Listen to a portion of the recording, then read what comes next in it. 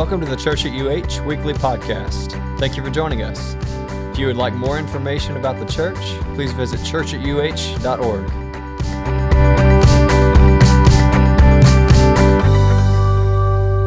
If you have your Bible, you can meet me in Luke chapter 7, verses 36 through 50. Luke chapter 7, verses 36 through 50. And I'll begin in verse 36. It says, one of the Pharisees asked him to eat with him. And he went into the Pharisee's house and reclined at the table. And behold, a woman of the city who was a sinner, when she learned that he was reclining at table in the Pharisee's house, brought an alabaster flask of ointment.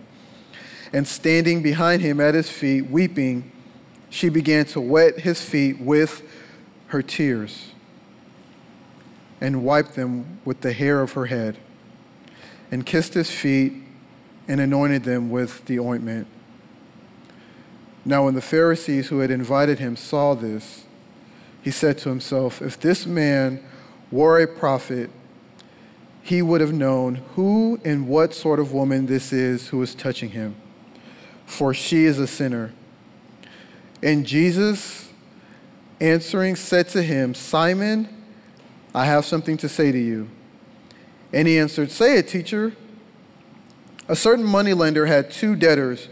One owed 500 denarii and the other 50. When they could not pay, he canceled the debt of both. Now, which of them will love him more? Simon answered, the one, I suppose, for whom he canceled the larger debt. And he said to him, you have judged rightly. Then turning toward the woman, he said to Simon, do you see this woman? I entered your house, and you gave me no water for my feet, but she has wet my feet with her tears and wiped them with her hair. You gave me no kiss, but from the time I came in, she has not ceased to kiss my feet. You did not anoint my head with oil, but she has anointed my feet with ointment. Therefore, I tell you, her sins, which are many, are forgiven, for she loved much. But he who is forgiven little loves little. And he said to her, your sins are forgiven. Then those who were at table with him began to say among themselves, who is this who even forgives sins? And he said to the woman, your faith has saved you. Go in peace. We're living in a time today where everyone is fighting for freedom. Men are fighting for the freedom to lead. Women are fighting for the freedom of equal pay in the workforce and to be treated with dignity and respect. College students all over the country are fighting for freedom against burdensome student loan debt. Parents are fighting for freedom to get their kids out of their house. Teenagers are fighting for the freedom to get out of their parents' house. It seems like everybody is fighting for freedom. But the question that we have to ask ourselves is, what is freedom? What is freedom? Some would say freedom is the ability to do whatever, say whatever, whenever you want.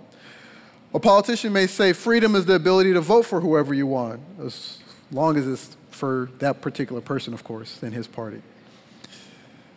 Philly rapper Meek Mill would say free is the ability to be who you want to be. But the question is, with all these different definitions of freedom, how do we know what real freedom is? Well, it would only make sense that we go to the source and the giver of freedom himself, God. In the time that we have today in our Gospel of Luke, chapter 7 through 36, chapter 7, verses 36 through 50, I want to talk to you from the topic of gospel freedom. And the idea is this, that gospel freedom is the ability to love like God once you understand you've been forgiven by God. That gospel freedom is the ability to love like God once you understand that you've been forgiven by God. In this passage that I just read in the New Testament book of Luke, he writes the book of Acts, which he focuses on the early church and all that they did and the Spirit of God empowering them for their mission.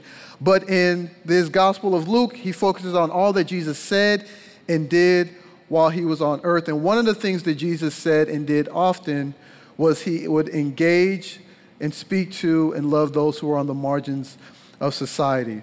So in our time that we have together today, we'll see that gospel freedom begins in our passage with the love of a sinner and the forgiveness of a Savior.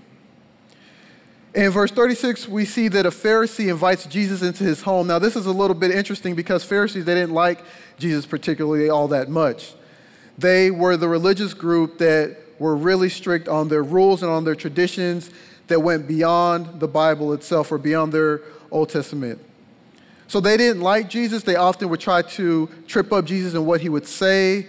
They would see Jesus hanging with those are on the margins and those are on the outskirts, the outcasts of society. And they would see Jesus eating with them and drinking with them, and they would wonder, why is he eating with them? They would give him names like sinner and tax collector. Why would he be eating with those kind of people? He's a drunkard and a glutton, they would call him, because of the people that he was associating himself with. These people, the Pharisees, were ultimately the people who would play an instrumental role in his death. So it would be curious to wonder why one would invite Jesus into his home. We don't know, but because Jesus is unlike the Pharisees, because he doesn't play favorites, he not only spends time with sinners and tax collectors, but he also accepts invitations from Pharisees. So Jesus enters the home of this Pharisee. We don't know why he was invited, but he was invited and he comes.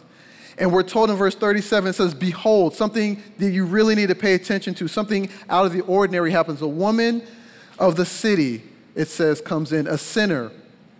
Now, when Luke says a woman of the city, a sinner comes in, he's not really saying, a woman from Midtown came into the house, or a woman from downtown came into the home.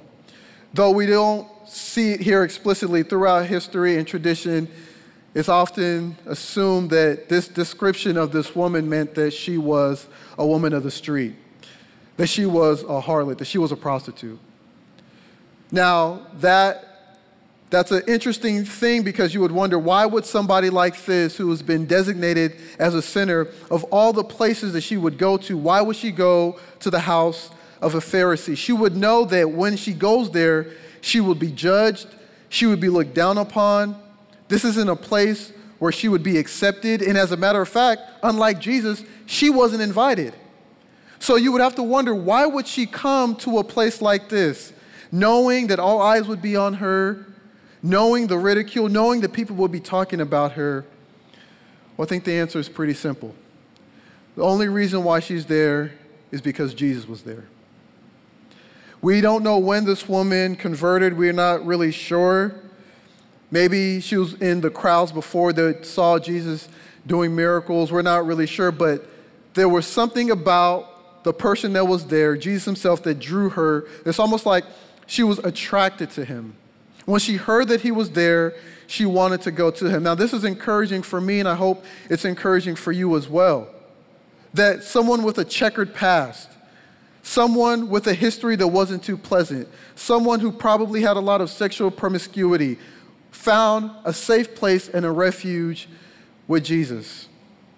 See, oftentimes we may feel like because of our history and because of our past, because of what we've done, we would rather run away from God, away from God's people, away from God's church. But this woman in Luke's gospel encourages us and tells us that regardless of what you've done, what your history is, what people may know you for, it says that she was known as a sinner. That we don't, for this Pharisee here, later on we find out his name is Simon, but this woman, we have no idea what her name is. All we know is what she's labeled at by the community. And yet, she didn't allow the identity of other people, that what they placed on her, to shackle her and to keep her away. She knew that the man that was in the home, that the rabbi that was invited there, that he would love her, knowing who she was, and treat her with dignity, with respect, and with care. We see two polarizing pictures here. We see the religious person and the Pharisee, and we see ultimately a rebellious person. We see the sinner. Both are in the house, and what happens next is pretty amazing. We're told that the woman has an alabaster flask, which basically is a flask of stone that had ointment in it, usually perfume. And when she gets in there, when she learns that Jesus is reclining at table, now you have to picture what was going on here. You know, usually if you come to my house for dinner, there's a table, we have chairs, and we sit, and my wife will be passing out meals, and my kids will be throwing the meals all over the place. That's not what was going on here. When they said they're reclining at table, usually they're literally sitting on the floor, leaning on their left side, using their right hand to eat. So Jesus' feet would have been, and all the feet of the men around the table would have been out to the side of the table. This woman comes up to Jesus. She stands behind him, and she just begins weeping. And it's not just like she drips one or two tears. It says that she wet his feet with this. This was an overflow, an avalanche of tears. Why is she crying? Well, the text doesn't tell us explicitly, but knowing who she is, knowing possibly what she's done in her history, knowing what God has done for her, when she hears that Jesus is in there, she wasn't planning on just unloading with tears. We knew she planned on giving the alabaster flask because she brought that with her. Maybe she was so overcome by emotion, knowing that she's been loved, knowing that she's been forgiven, knowing who Jesus is, that she couldn't help herself, and the tears were just coming, not just one or two, but they literally wet his feet. She's beside herself. I mean, all eyes are on her now. And typically, you know, when somebody's feet is just drenched with tears, you want to grab a towel, you want to grab a paper towel in our day, but in their day, grab a towel and wipe off the feet. But she doesn't have a towel, so she uses her hair. It says that she lets her hair down, which in that culture, in that time, would have been scandalous. Because the only time a woman lets down her hair in public was never. She let it down for her husband. The night before, during the wedding ceremony, she would let it down with her husband, and after that, she would let up her hair, never to let it down again in public, because that was only for her and her husband. That was to show the time of intimacy. It's interesting. This woman, she's not really concerned about the cultural protocols. She's overwhelmed by Jesus, and she lets down her hair, and she begins wiping off the tears with her hair. She kisses his feet, and then she pours the ointment from the alabaster flask on Jesus' feet. This, in one word, is a picture of love. It's a picture of outrageous love.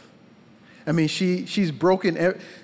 A servant would be the one that comes. If you were coming into a rabbi's home, into a Jewish person's home in that day, you would be greeted with a kiss on both sides of your cheek, presumably by the owner of the home. You would be then greeted by the owner of the home, either himself or him getting one of his servants to wipe your feet and to wash his feet. You would think about Jesus in John 13 as he washes his disciples' feet, a show of being somebody's being a servant. Peter says, no, don't wipe my feet. That's for servants to do. You're not the servant. I'm the servant. Let me wipe your feet. But Jesus says, no.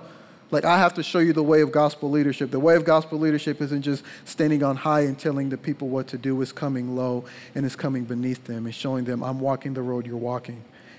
This woman says, I'm a servant. You are my master. And then in a show of generosity, she pours the ointment on his feet. This is an amazing display of love. She knows that she's in a place that the people there are judging her.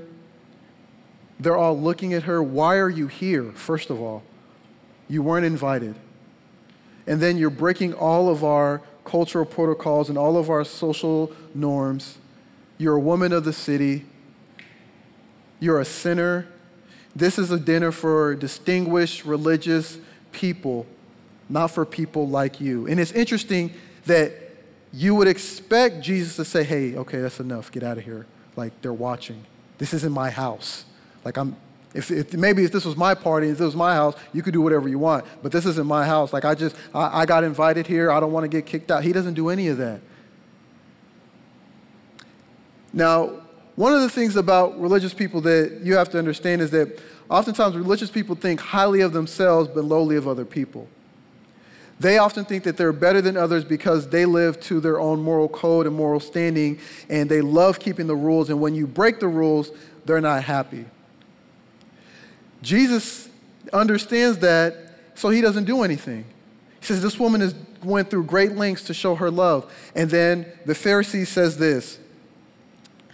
In verse 39, he says, now when the Pharisee who had invited him saw this, he said to himself, if this man were a prophet, he would have known who and what sort of woman this is who was touching him. For, here it is again, she is a sinner. Now, it's interesting. The Pharisee says, okay, I invited Jesus into my home because I've heard the scuttlebutt. I've heard from one person or another, he's a healer, he is a great prophet. I've heard a lot of great things about him, so maybe I want to see this for myself. And then he sees this interaction with the woman and Jesus, and Simon, the Pharisee, says to himself, no, he's not who I think he is. There is no way on earth that he could be who he says he is because of who's touching him. Doesn't he know who this woman is?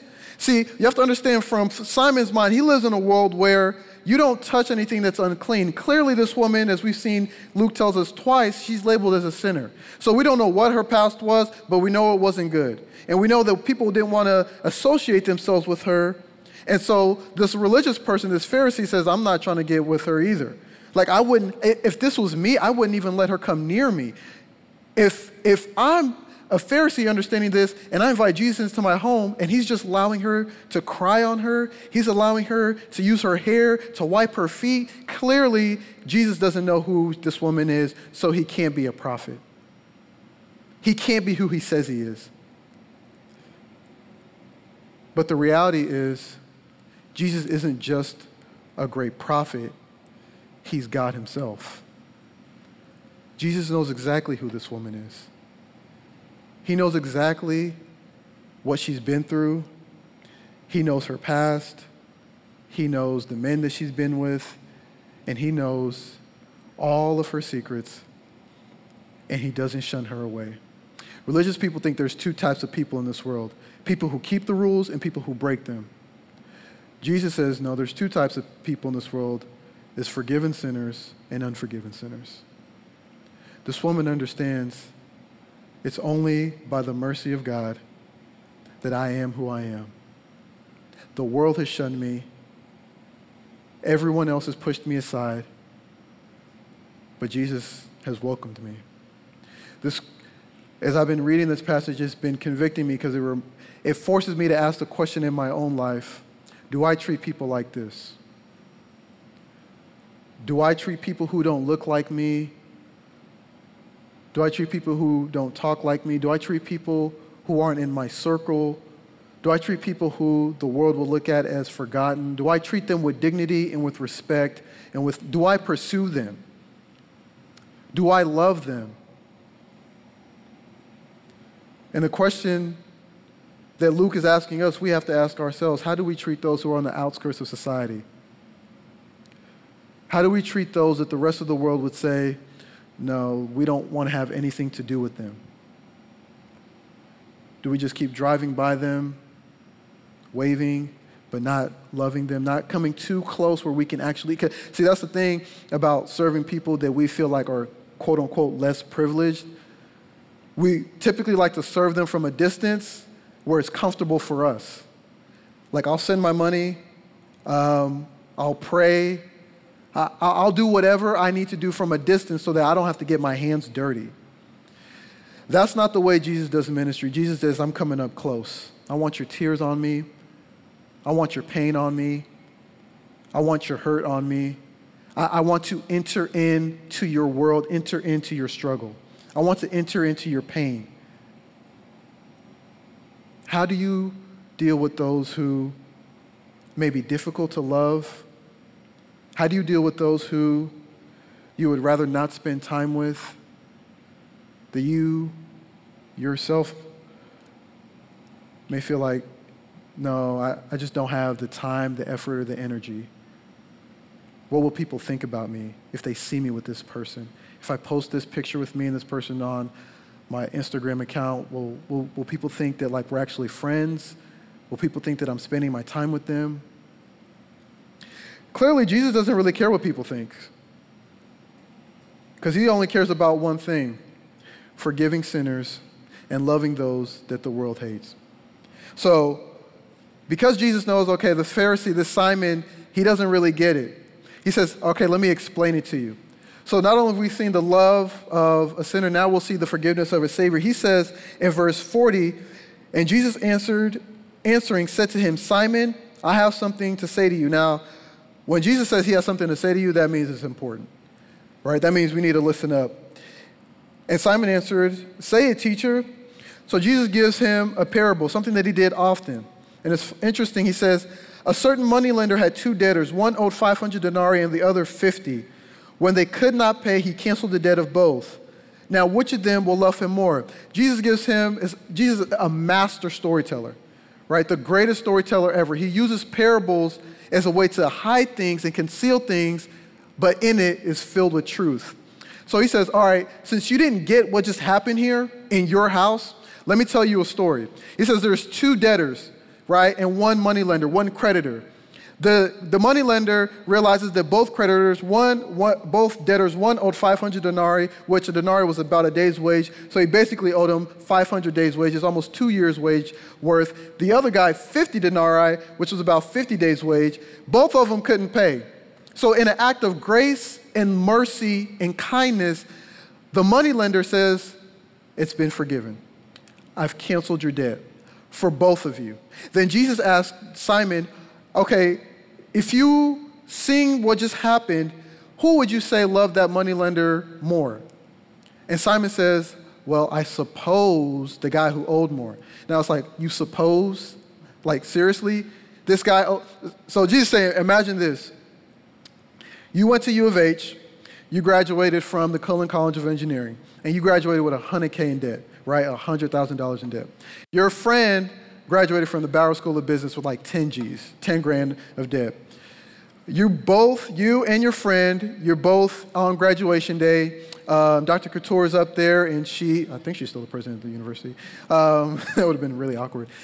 She's up there, and she says, for the graduating class of 2019, all of your debt that you owe Sally Mae has been forgiven. And everybody's going crazy. Now, your friend may feel like, oh my goodness, best day ever. She's posting stuff, best life ever, like all my debt is paid for. I graduated and I'm walking out, no debt, great.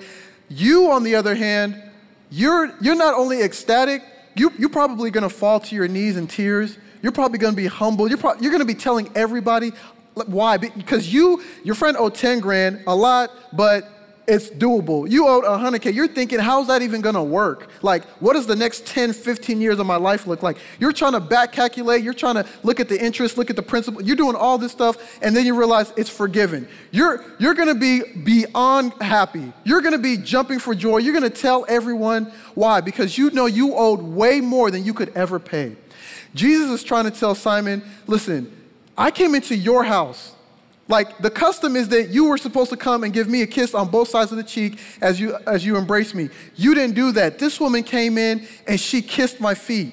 Like, I come into your house and you don't have any servants, nobody, you nor your servants, coming and washing my feet. This woman comes into a house that's not her own and she's pouring her tears down on my feet.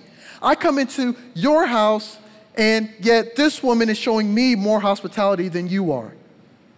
It's an indictment on Simon. Basically Jesus is saying, Simon, she's treating me as a better guest than you are in your own home.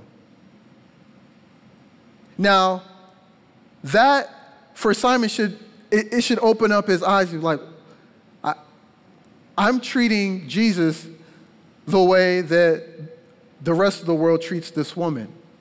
Jesus doesn't even get the courtesy of a common greeting.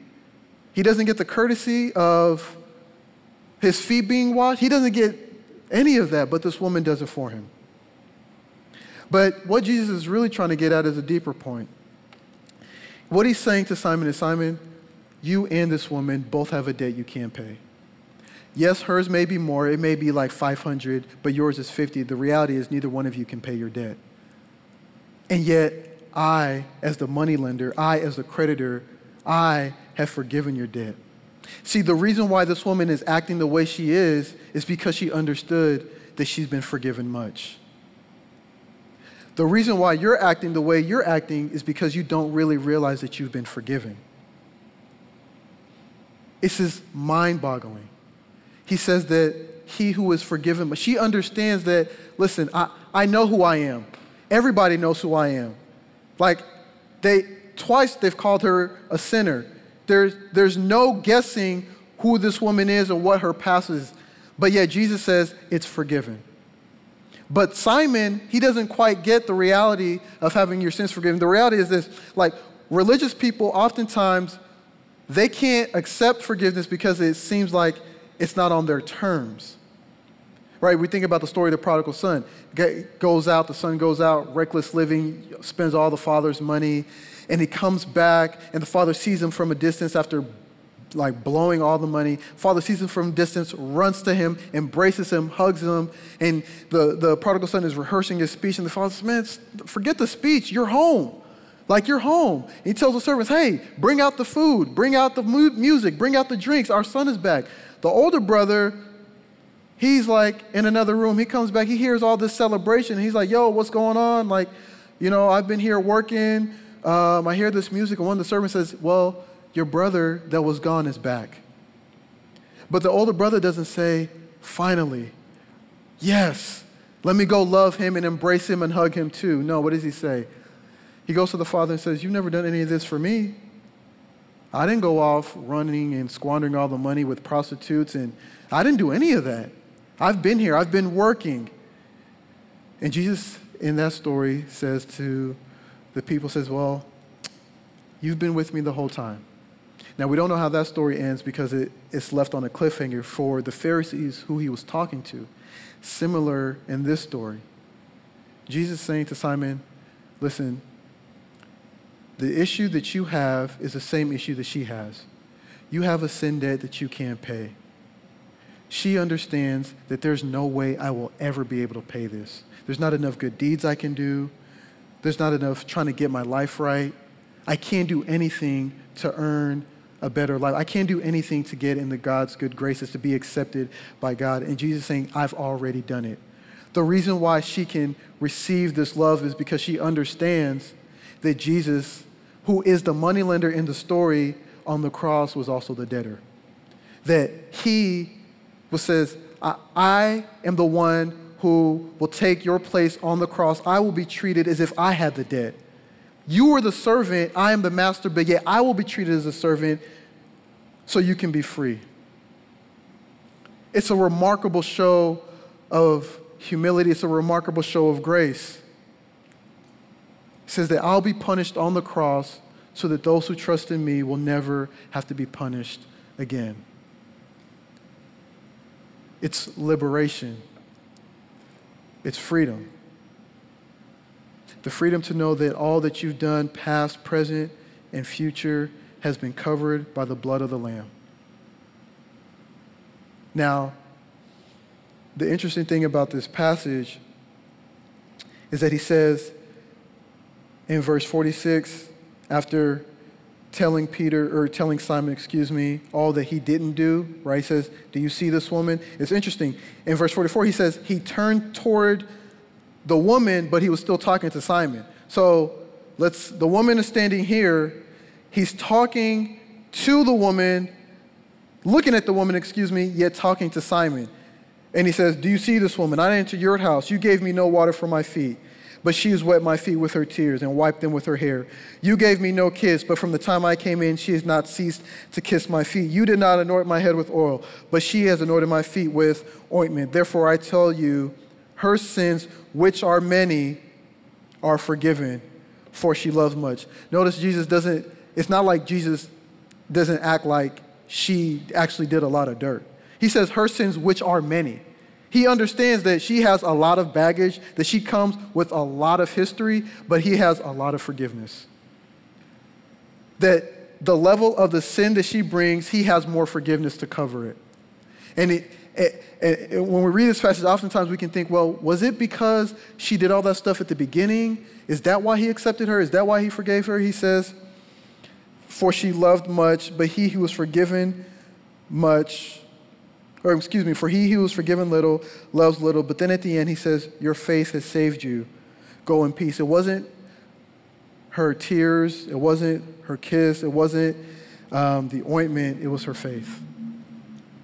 See, often, if we're not careful, we can read this and think, oh, the way that God forgives me is by what I do for him. No, the way that God forgives you is by what Jesus did for you. He was punished. He was beaten. He was crucified. That your payment, the payment for your sin, was on Calvary's hill. And what's crazy is that not only does Jesus go to the cross and die, but the way that we know that God accepted that payment, the way that we know the check cleared, the way that we know that, he's not calling you saying, hey, you still owe some interest, is the resurrection. Christ rises victoriously from the grave 3 days later, God declaring to the world, it is finished. It was finished on Friday, but forgiveness now is offered to all.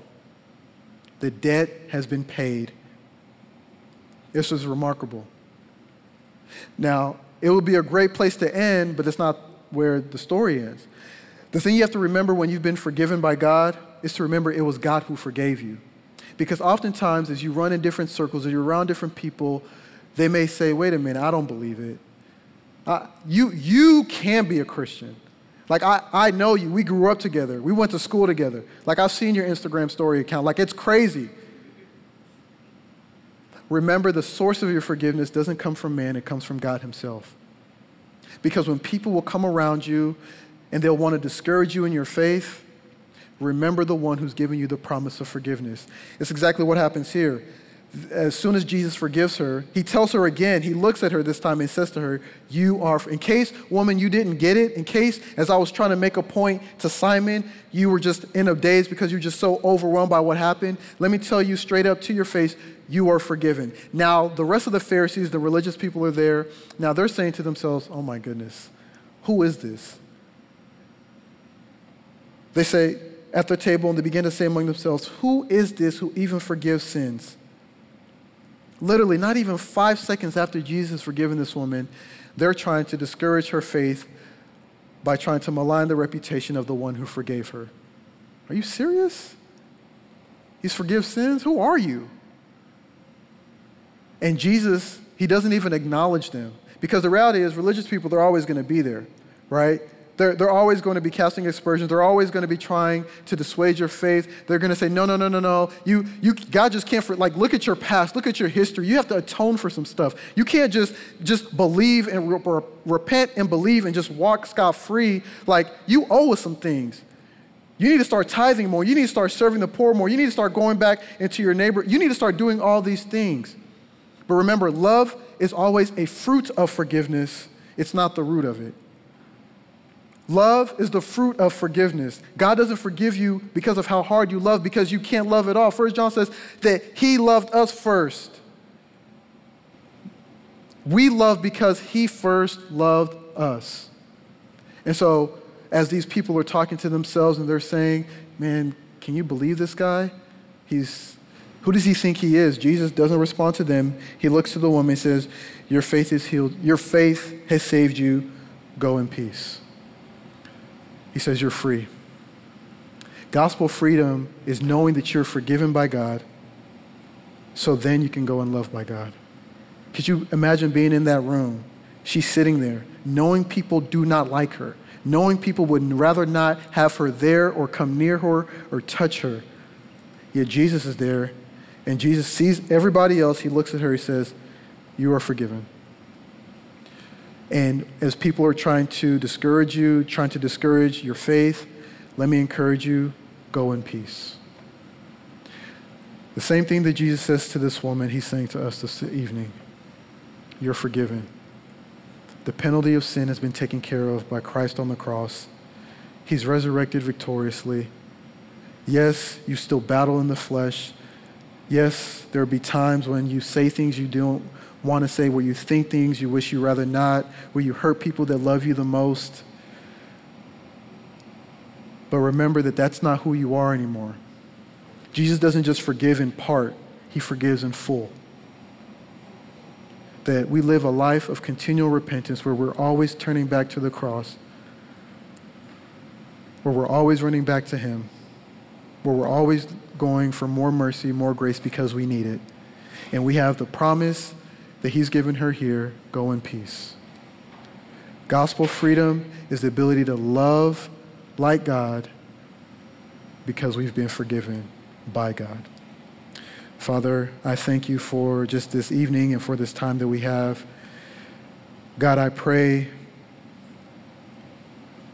Lord, as we interact with people who are on the outskirts of society, on the margins of society, as that may be us ourselves in different circles, may we remember that we can run to Jesus, that he won't push us away, he won't shun us, he won't look at our past and say, I don't want nothing to do with you. He says, come and eat with me. Come and dine with me. Enjoy new life. Enjoy eternal life forever and ever. Amen.